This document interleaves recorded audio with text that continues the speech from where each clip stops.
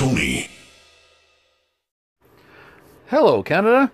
Today's date is February 2nd, 2022. Welcome to a full edition of Canadian Common Sense, Breaking News Edition. It is Tony in Saskatchewan. And Lewis out here in BC with my small fringe with unacceptable views. Yes, I also am proud to be a part of that small fringe minority. And boy, have we got a show for you today, Canada. Breaking news, Erin O'Trudeau is no more. The Tale of Two Convoys. Which one are you watching? Trouble at the border in Alberta. And more. Where do we start, sir? Well, let's start with the Tale of Two Convoys. Absolutely. Now, depending on which news sources you choose to go to, there's really two completely different convoys, freedom convoys, going on in Ottawa. Now, if you follow the left-wing media, they are a bunch of, yes, a small fringe minority holding unacceptable views, and a bunch of white nationalists, racist, misogynist, who knows what else they are, Nazis. God, I'm not sure what other pins we can put on them. But if you look at the independent media, the True Norths and the Toronto Suns of the world, it's actually a peaceful protest. People are friendly, cleaning up their own messes, and it's a winter carnival. Yeah, we've got the Freedom Convoy and the Nazi Convoy. Yeah, that's probably a good way to put it.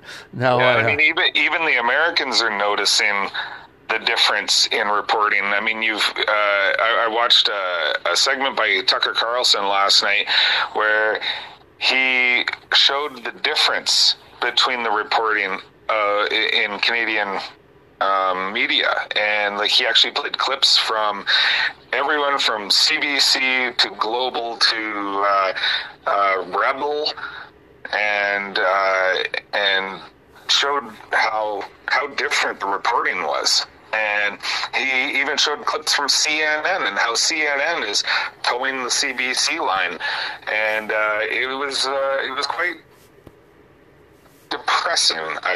I'll say. Yeah, well, it's really sad that the leftist media, which is most of the mainstream media in Canada, those who are on the government dole, they've taken bailout money, and they're all towing the exact same line that this is the Nazi convoy. And it's unfortunate because like Andrew Lawton, who's with True North, actually went to Ottawa, and he actually immersed himself into the people that were protesting at Parliament Hill, and actually talked to people and interviewed people, and didn't just take pictures from his office overlooking the Parliament Hill, and has a completely different outlook. Yeah, it's quite fascinating when you watch CBC or CTV. You get this very distorted and inaccurate view of what's going on, and here's the reason. It's because every single reporter that you see on TV, on CBC and CTV, they always say this: I'm not on Parliament Hill, but I'm about 6 blocks away. Yes, that's true. Yeah. Yeah, and the only ones that are actually going down to Parliament Hill and being with, for lack of a better term, boots on the ground, are the independent media. And so, I mean, you can't trust anything the CBC and CTV are saying. And here's the thing, like, I mean, granted, even Tucker Carlson got some of the basic facts wrong, and that kind of pisses me off, you know, like when someone is going on and on about how media is getting facts wrong and they themselves are getting some facts wrong, it's not good. But the thing is that there's a narrative that is being pushed, and it started with Jagmeet Singh and his tweet on Saturday afternoon. He made that tweet about how the Conservative MPs are backing a convoy full of or being led by white supremacists and people who believe that Islam is a disease. And when we reported on that, we said, like, this is something he should be resigning over. Like, this is something that should enrage Canadians, whether you support the convoy or not. I mean, what he said was completely unacceptable. You want to talk about unacceptable views? That is an unacceptable view. When you take one or two or three people in a crowd of, 10 to 20,000, and you use the actions of those, let's say 10 or less people to paint the entire group with, you are the source of misinformation, and you should maybe play by your own rules and get canceled. I mean, the left has created the rules, but they're not living by the rules. And the thing that is really upsetting to me is how the corporate news media in this country and the other politicians have all picked up where Jagmeet Singh left off and have run with it. They have, and I'm actually not even going to give Jagmeet Singh as much credit as you have, in that he, is springboarding off the actions of a few morons on Parliament Hill. I think Jagmeet Singh had this preconceived notion of this convoy long before anybody even showed up in Ottawa, and I think he just spewed his vitriolic hate just off the top of his head. I don't think he even watched any footage. I don't think he even knew that there was any douchebags on Parliament Hill. I think he just decided, yep, this is a bunch of white supremacists, and made his hateful tweet. No, I mean, you're probably right. You're probably right. But I mean, there had, for him to get away with that, there had to be, a handful of people who acted poorly. Good point.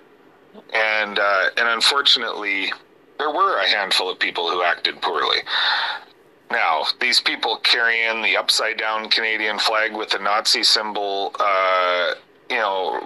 written over top of the maple leaf, and people, there were some swastikas spray painted on sidewalks or something like that. The media and Justin Trudeau have decided that those people are all Nazis and Nazi supporters. And I found it, quite fascinating that someone was able to twist those actions into being Nazis themselves, when what they were doing was saying that the Canadian government is acting like Nazis. And whether it's a false comparison, or if it's a stretch to make that comparison, whether you believe that or not, I think the same tactics are being used. I'm never going to say that our government is acting like a Nazi government, but they are using some of the same tactics in mind control over their populace, and using the same tactics to create division and hate in their country. That's what they were trying to say. They were trying to say this government is acting like the Nazi government of Germany in the 1930s.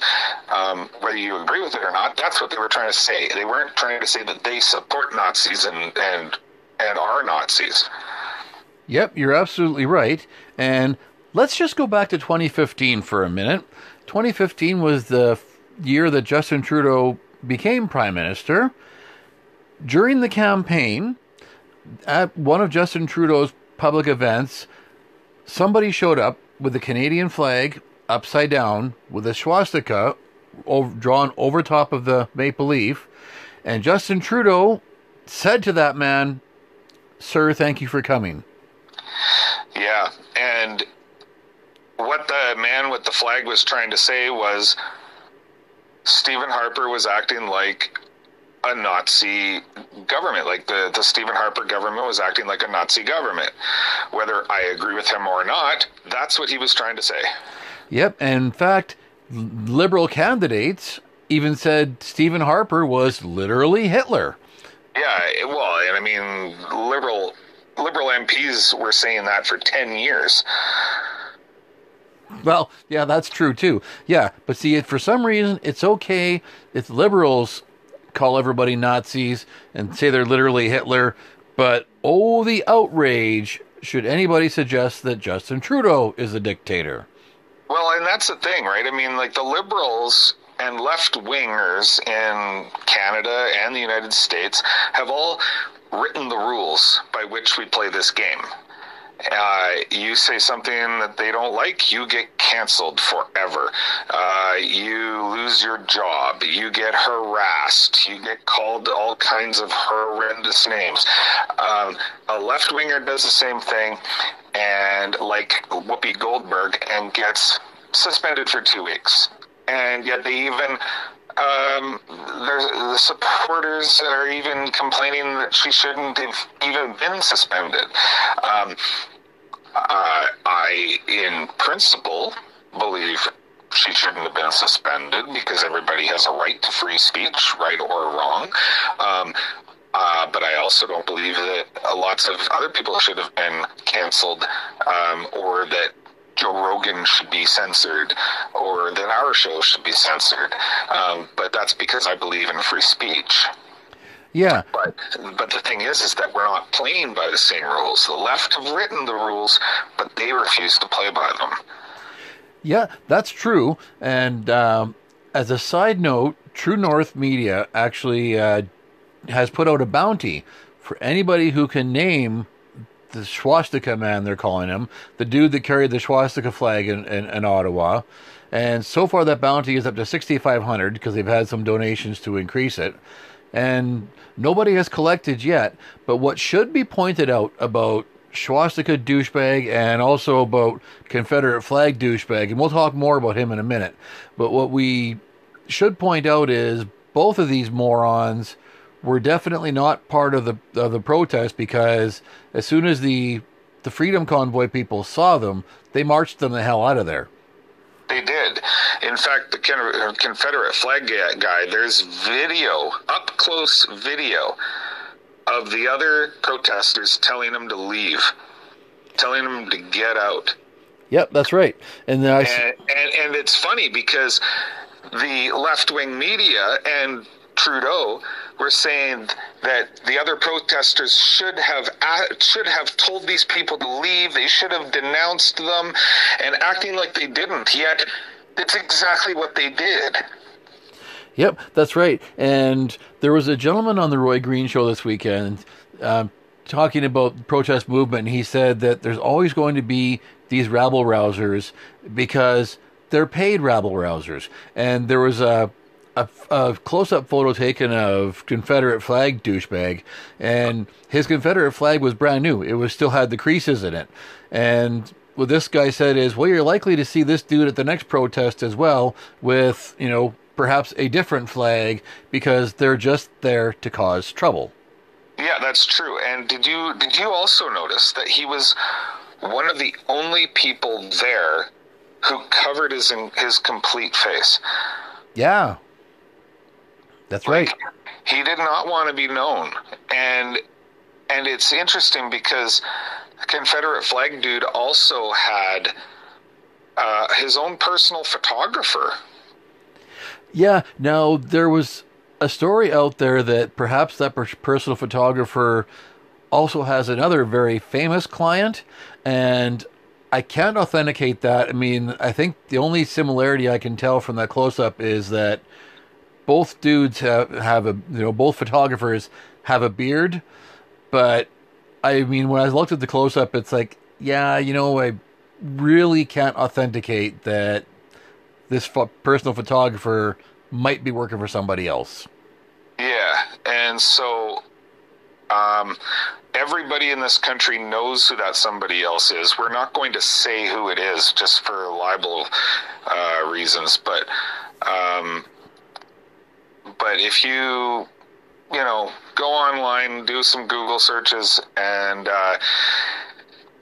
check it out, you'll see that there's some very strong similarities between the two photographers who may be one. Yeah, that's a good way to put it. Now let's look at the other side of the convoy. Yeah. We got the left-wing side of the convoy, and I actually laughed out loud when I heard this interview with David Aiken. He's with Global News, and he said, "Oh, I'm not even calling this a trucker protest anymore. It's just or a freedom convoy. It's just a protest convoy." He said, "There's only a few trucks, but most of the people here drove in SUVs and pickup trucks." And I thought, are you actually this clueless?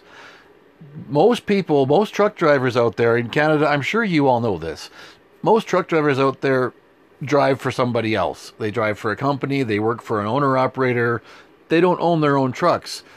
If I own a semi and you want to go to Ottawa to protest, I'm not just going to say, "Hey, take the semi. I'll drop a few grand in fuel and leave the truck sit not working while you're there. Go for it."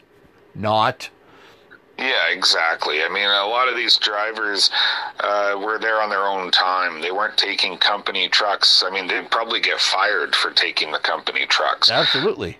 Not to mention that, yes, there were a lot of people there who were not truck drivers. In fact, probably the majority of people there weren't truck drivers, because we all want our freedoms back. We want our regular daily life to go back to normal, and there's no reason for it not to.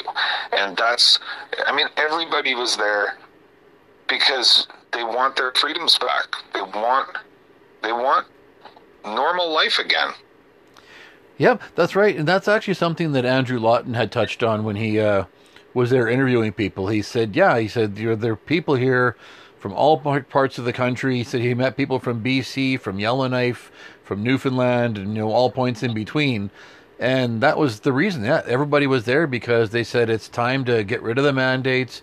It's time to get our freedom back. And I'm going to point this out again, Canada, because the leftist media absolutely will not acknowledge this. The Ottawa police still have reported no criminal and no violent incidents. And no arrests. That's right.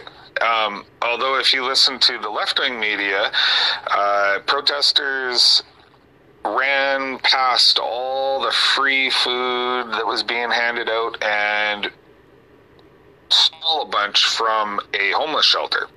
And not just stole it, they bullied the people at the homeless shelter to give it up. Yeah. And I'm sorry, I can't even say that with a straight face. Yeah, well, it's absolutely absurd, and I actually think there's a reason for this. And I mean, the biggest reason is, of course, is that a lot of the leftist media are exactly what you said. They're 6 blocks away. They wouldn't even set foot anywhere near Parliament Hill where the protesters are because they're too good to be seen with the peasants. Yeah, and that's part of the theme, I think, that connects this, is that it was something Dan Bongino had said on his show today, actually, which kind of tripped in my mind. And what he said was, the left doesn't know who we are, but we know who the left is. We, of course, being the libertarians, conservatives, and people on the right. And I thought that was a good point, because the leftist media, they are in their office 6 blocks away from Parliament Hill, and they spend their time retweeting each other, talking to each other, hanging out with each other, and it ends up being an echo chamber. Consider that Justin Trudeau's wedding party, all of his groomsmen either have been or are currently in his cabinet. He surrounded himself with people who think exactly like him. Now, you and I, and this is painful, but you and I actually watch CBC. We watch CTV. We read the Globe and Mail. We look at the Toronto Star because we want to be able to bring Canadians both perspectives on the stories that we discuss, or at least have those perspectives. But the left doesn't do that. The left sits in their echo chamber, and they actually believe all the BS they're telling each other because they don't hear anything else. So you'll get Jagmeet Singh saying, oh, look at these people who believe in the superiority of the white bloodline. And the lapdogs in the media will say, oh, yeah, all those rotten rednecks out there, look at those stupid racists. Because they actually don't know the truth because they're too lazy to get out there and actually go talk to some of these people. Yeah, and if you dare have a different opinion, they advocate for you to be canceled so that nobody can hear you, including them. So they never hear other perspectives. Yeah, that's absolutely true. Yeah, and like in Justin Trudeau's case, I actually believe that Justin Trudeau believes that the majority of Canadians are all hard left climate activists like he is, because he has never been fed anything different.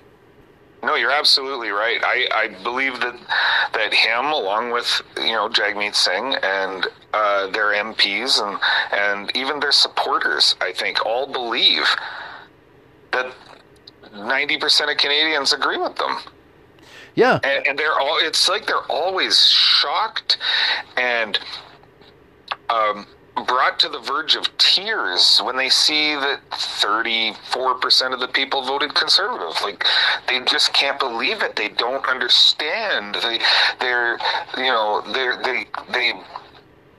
just almost hysterical in their shock. Yeah, well, it's that whole Laurentian elite thing that we talk about on the show a lot. I mean, they all tend to live in that Laurentian triangle, and again, they tend not to leave. So they, like, Ottawa itself is a big bubble, and even media types that I've talked to who have been or still work in Ottawa will admit that it is a bubble and it is an echo chamber unto itself. Yeah. And unfortunately, yeah, these guys who are at the top, they've become elitists, and it really should be hurting the NDP, but it doesn't. And that's the one thing I'll actually give Aaron O'Toole credit for, and I know we'll get to him in a little bit. But he reached out in the election to some of the blue-collar trade unions to say, hey, the NDP doesn't really speak for you anymore. And he was right. Yeah. No, he absolutely was right. I mean, they don't speak for the working class anymore. I mean, it's pretty obvious when the leader of this party is walking around with a $10,000 watch and custom suits, and and his wife is given free gifts and all of this. I mean, like, you think that they even have an iota of understanding what a working class person goes through? They don't. Well, he's an elitist. Yeah, I mean, I want to think that he would have had even half a clue when he got gifted a $1,900 recliner, and when I look at the chairs in my living room and think, I don't know what a $1,900 recliner looks like, but I know that my sectional couch was $100 on Facebook Marketplace. Yeah, well, just go to his wife's Twitter account. You'll see what a $1,900 rocking chair looks like. I mean, there's this thing happening in politics where the left has their supporters convinced that they're fighting the good fight for them, and yet it's the people on the left that are just.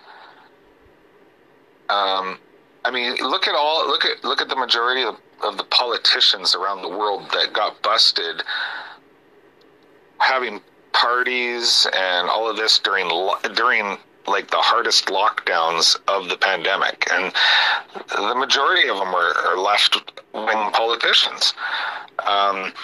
The number of I mean, look at it in Canada here. The prime minister is a left-wing prime minister. He's the only prime minister to ever be found guilty of contravening ethics rules, and we've got the leader of the NDP getting caught for conflict of interest. You've got high up politicians in the Democrat Party in the U.S. who are obviously guilty of insider trading, where they entered politics, with, just as a normal middle-class person, and they now are worth a couple $100 million. And it's all from stocks. Well, geez, I wonder how the hell that happened.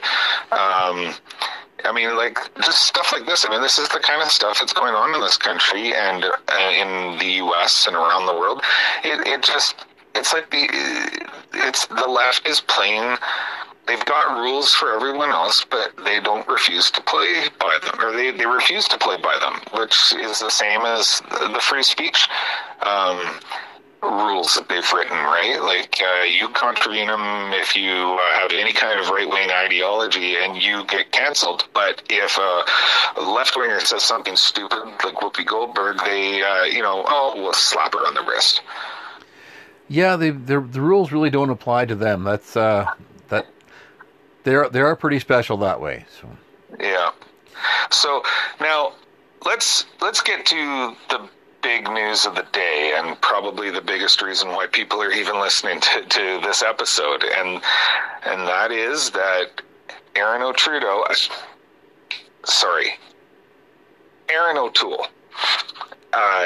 was just removed as leader of the Conservative Party of Canada with a roughly 70% vote by caucus members to remove him. Hallelujah, indeed. Yeah. You won't find me shedding a tear to say goodbye to Aaron O'Toole. I was thrilled when you phoned me with the news because I had not heard it at that point.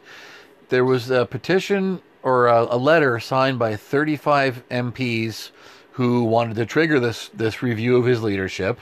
And I believe the final number was 74 MPs voted to kick him out the door. That's right. Yeah. And I'm very happy about this. I feel bad for Aaron O'Toole because he wasn't leader very long. He had one shot at it, but he is the author of his own demise. Yeah, and for that reason, I don't feel sorry for him because I mean, I did after the election say, you know what, he did achieve some of his objectives as far as growing the number of votes in Ontario and Quebec, but he did it by yanking the party so hard to the left that you and I didn't recognize it by the time the campaign was over. He flip-flopped on key issues that actually meant something to Conservatives, and he's done nothing but flip-flop since. I mean, you can't pin him down on anything.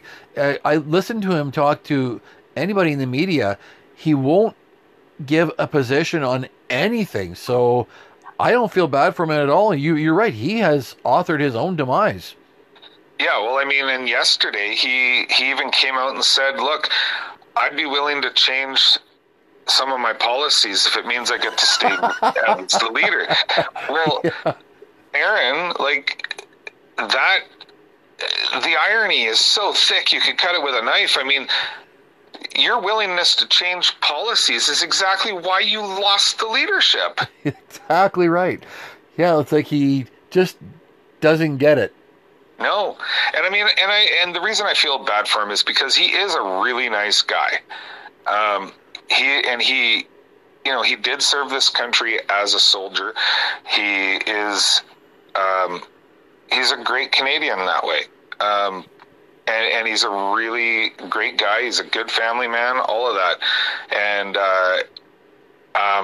he has no conviction. None. Well, and then that goes back to the whole thing about being part of that elite. Like, yeah, he is a really nice guy. You're right. When I got to meet him here in Saskatoon, he was very down home. He was excellent talking to people one on one. He's the kind of guy you'd love to have over at your house for a barbecue, but he's not the kind of guy I want to have running the country. No, no, and I mean we said that before he was elected as the leader of the Conservative Party. That he's. I mean, when he was running for the leadership, he was running as a true blue conservative. He even was appealing to the social conservatives in the party. And then when the general election came around, suddenly we were as red as the Liberals. I mean,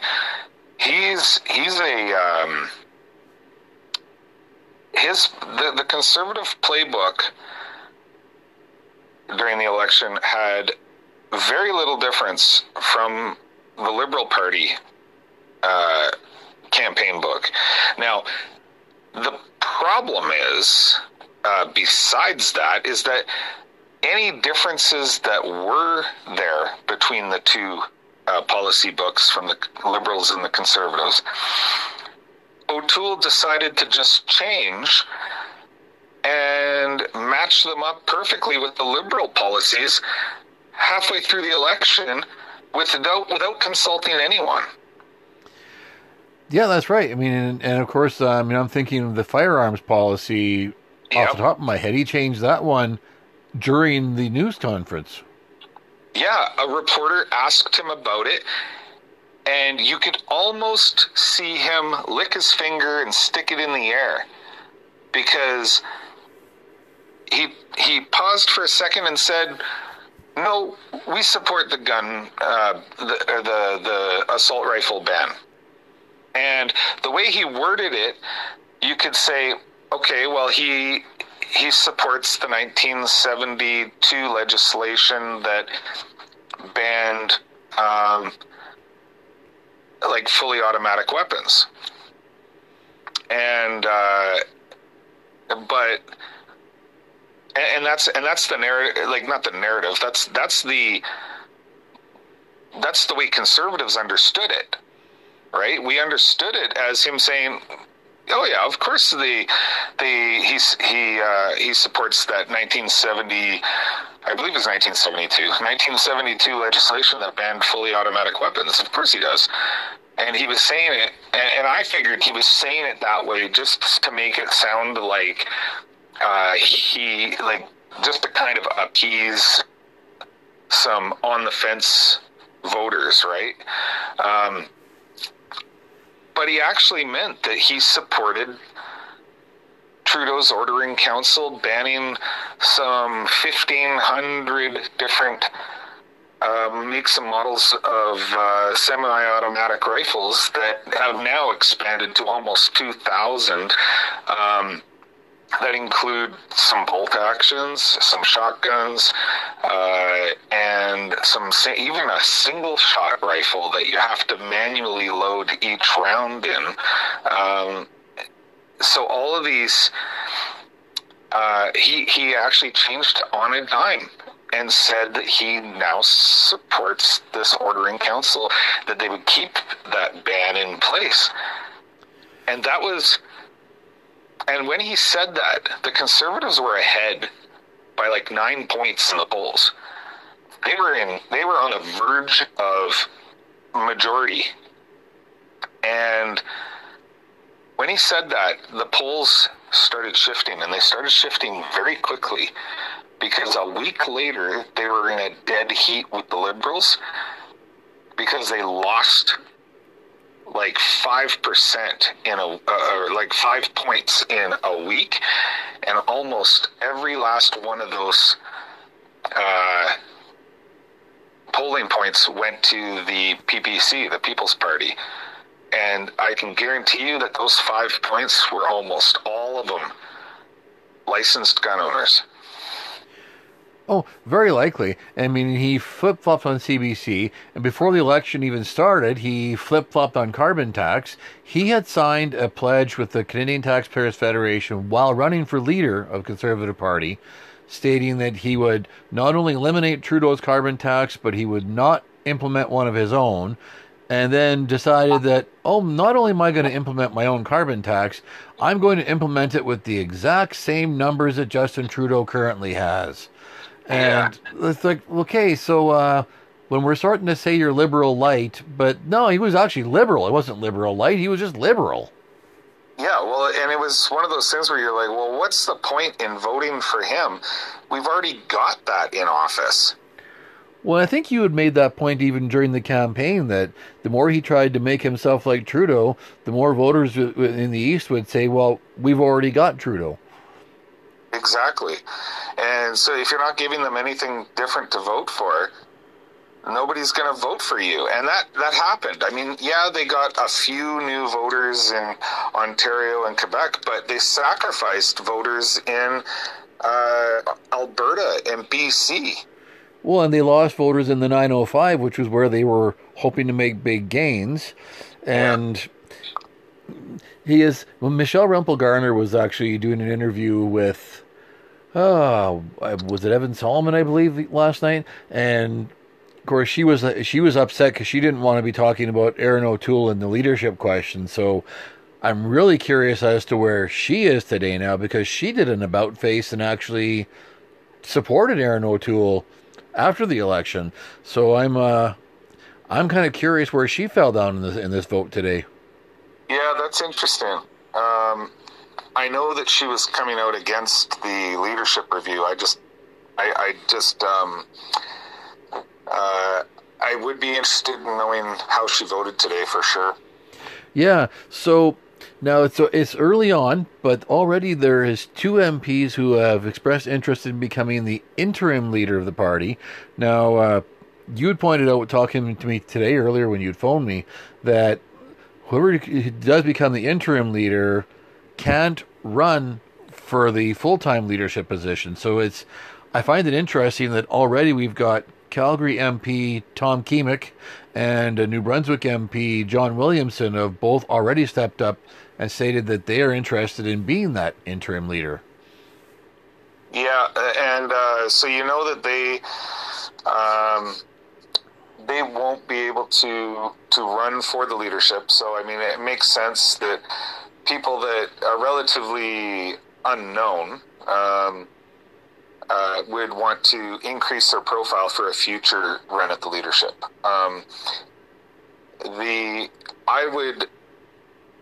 The natural person to be chosen as the interim leader would be Candice Bergen, because she's the deputy leader.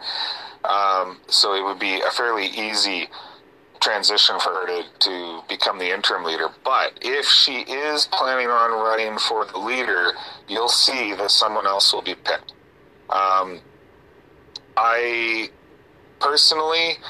I would love to see Pierre Poilievre. Obviously, I mean, I think if Pierre Poilievre is the leader, the Conservatives win a majority in the next election, and I think it'll be a sizable majority, because I know a lot of people who would not vote Conservative who would definitely vote for Pierre Poilievre.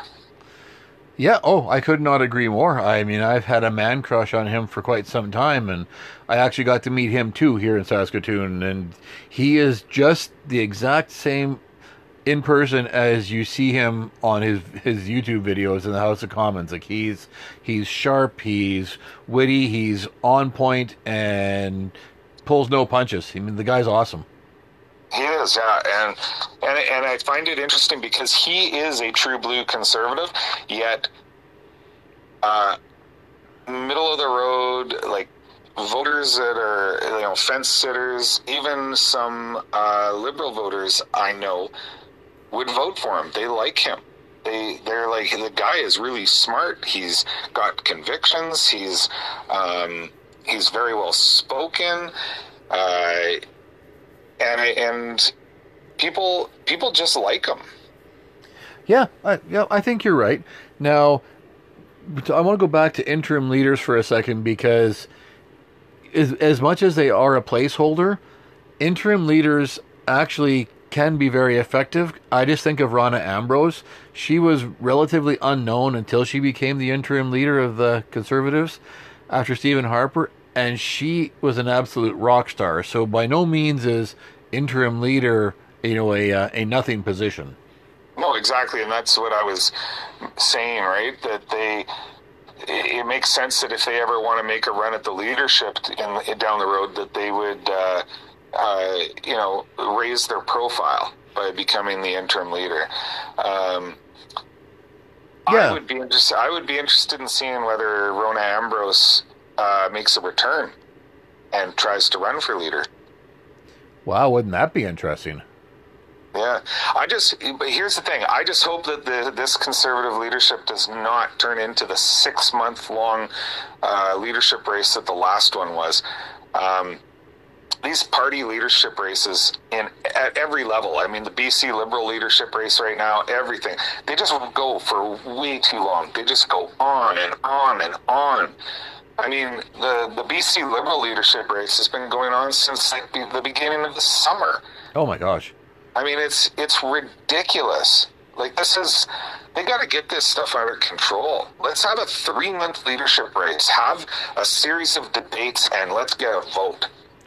Yeah, no, I'm with you. And I mean, obviously, this all just happened today, so there's nobody officially expressing interest in the job of leader at this point in time. But I mean, I'm with you that Pierre Poilievre would be a hands down favorite if he chose to run. I know Marilyn Gladu was approached to ask if she'd be running again, and she did say she was interested, but didn't really, reveal any more cards than that. So it's, I don't know. I don't know who would be the next one. Like, obviously, Pierre Poilievre would be the person I would want, but I think there's a few other good heavy hitters in the party that could make a difference. Well, I wouldn't be surprised if Michelle Rempel Garner puts her name forward. I don't think she would be a good leader at this point. I think that, and I've said this before, I don't like how she pulls the victim card every so often. That, she accuses people of saying things only because she's a woman.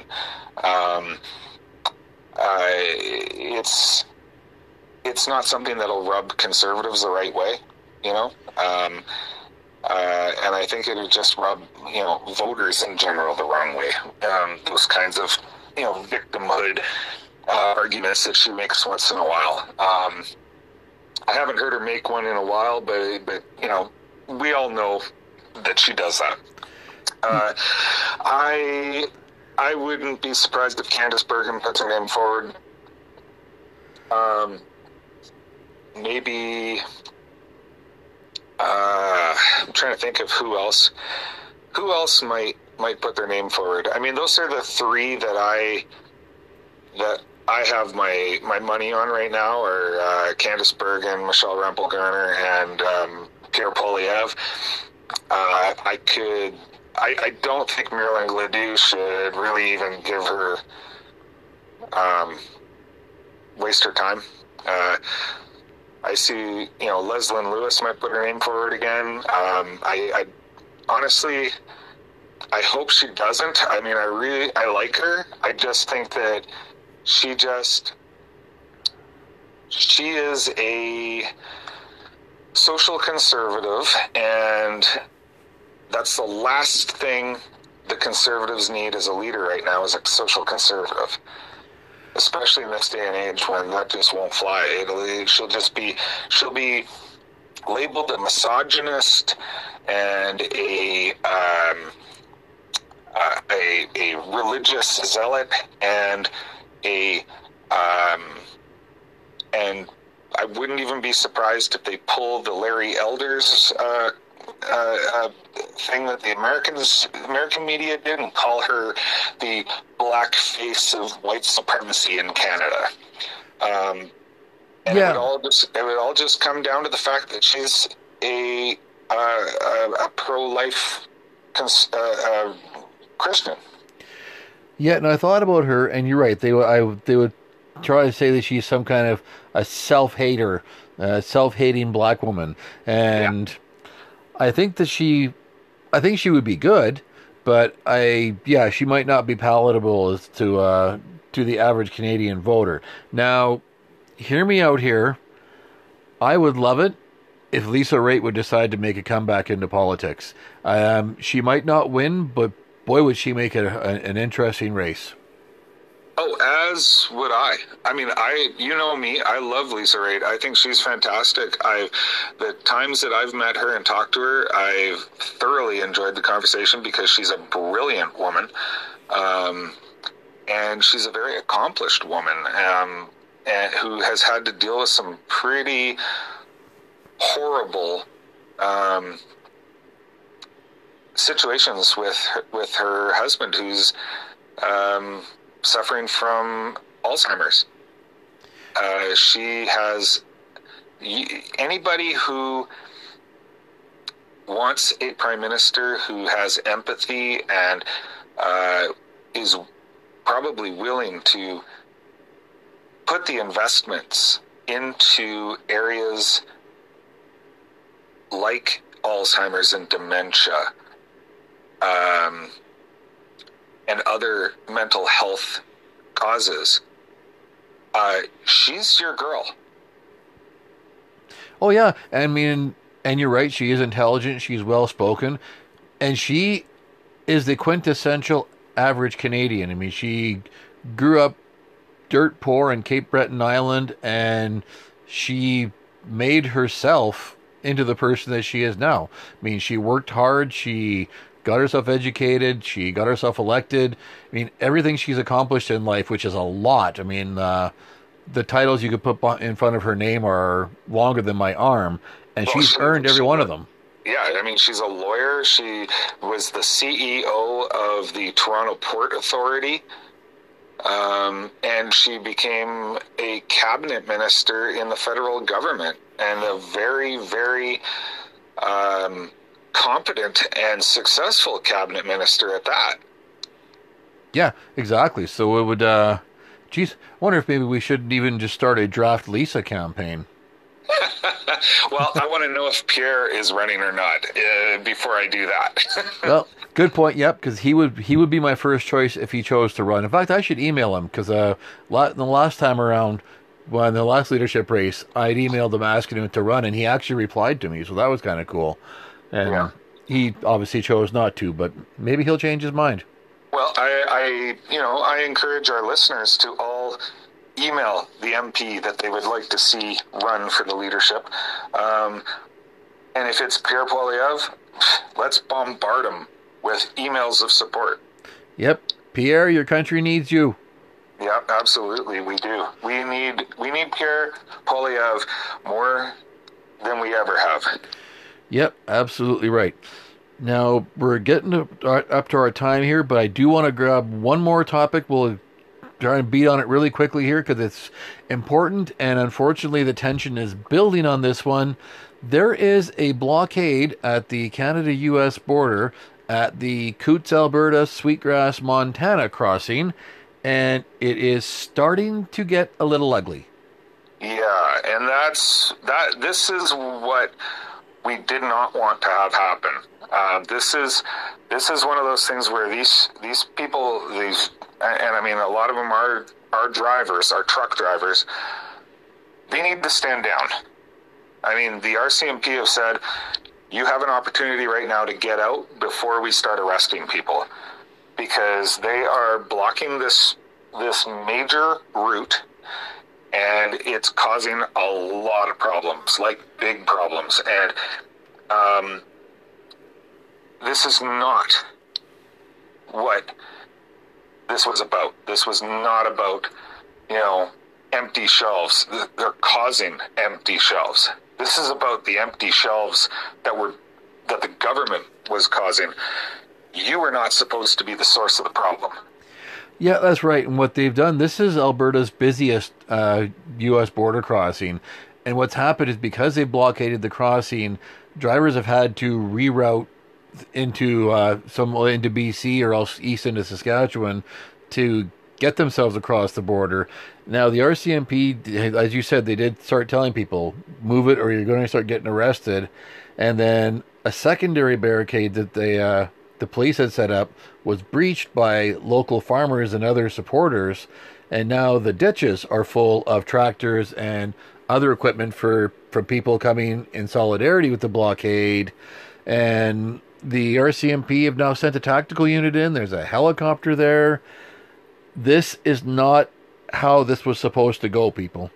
No, and this is and it's actions like this that will piss off the general public, and you will no longer have their support. This is also how this also makes it very easy for the government and for officials to denounce what you're doing and to dismiss your concerns. I mean, if you want people to support, let the traffic through. Don't stop your demonstration, but let the traffic through. Yep, absolutely right. Yeah, I'm not. I'm in favor of their. I'm not in favor of their action. I'm in favor of their cause. I'm not in favor of their actions. Let's put it that way. Yeah, absolutely. So, all right, Canada. That was quick and dirty on the Coutts blockade, but we've kind of had our time here, so I think we'll leave it there. Thank you very much for joining us, and we will definitely keep you up to date on the Conservative Party of Canada leader situation and that little thing going on in Ottawa. And till next time, it is Tony in Saskatchewan. And Lewis out here in BC. Good night. Good night, Canada.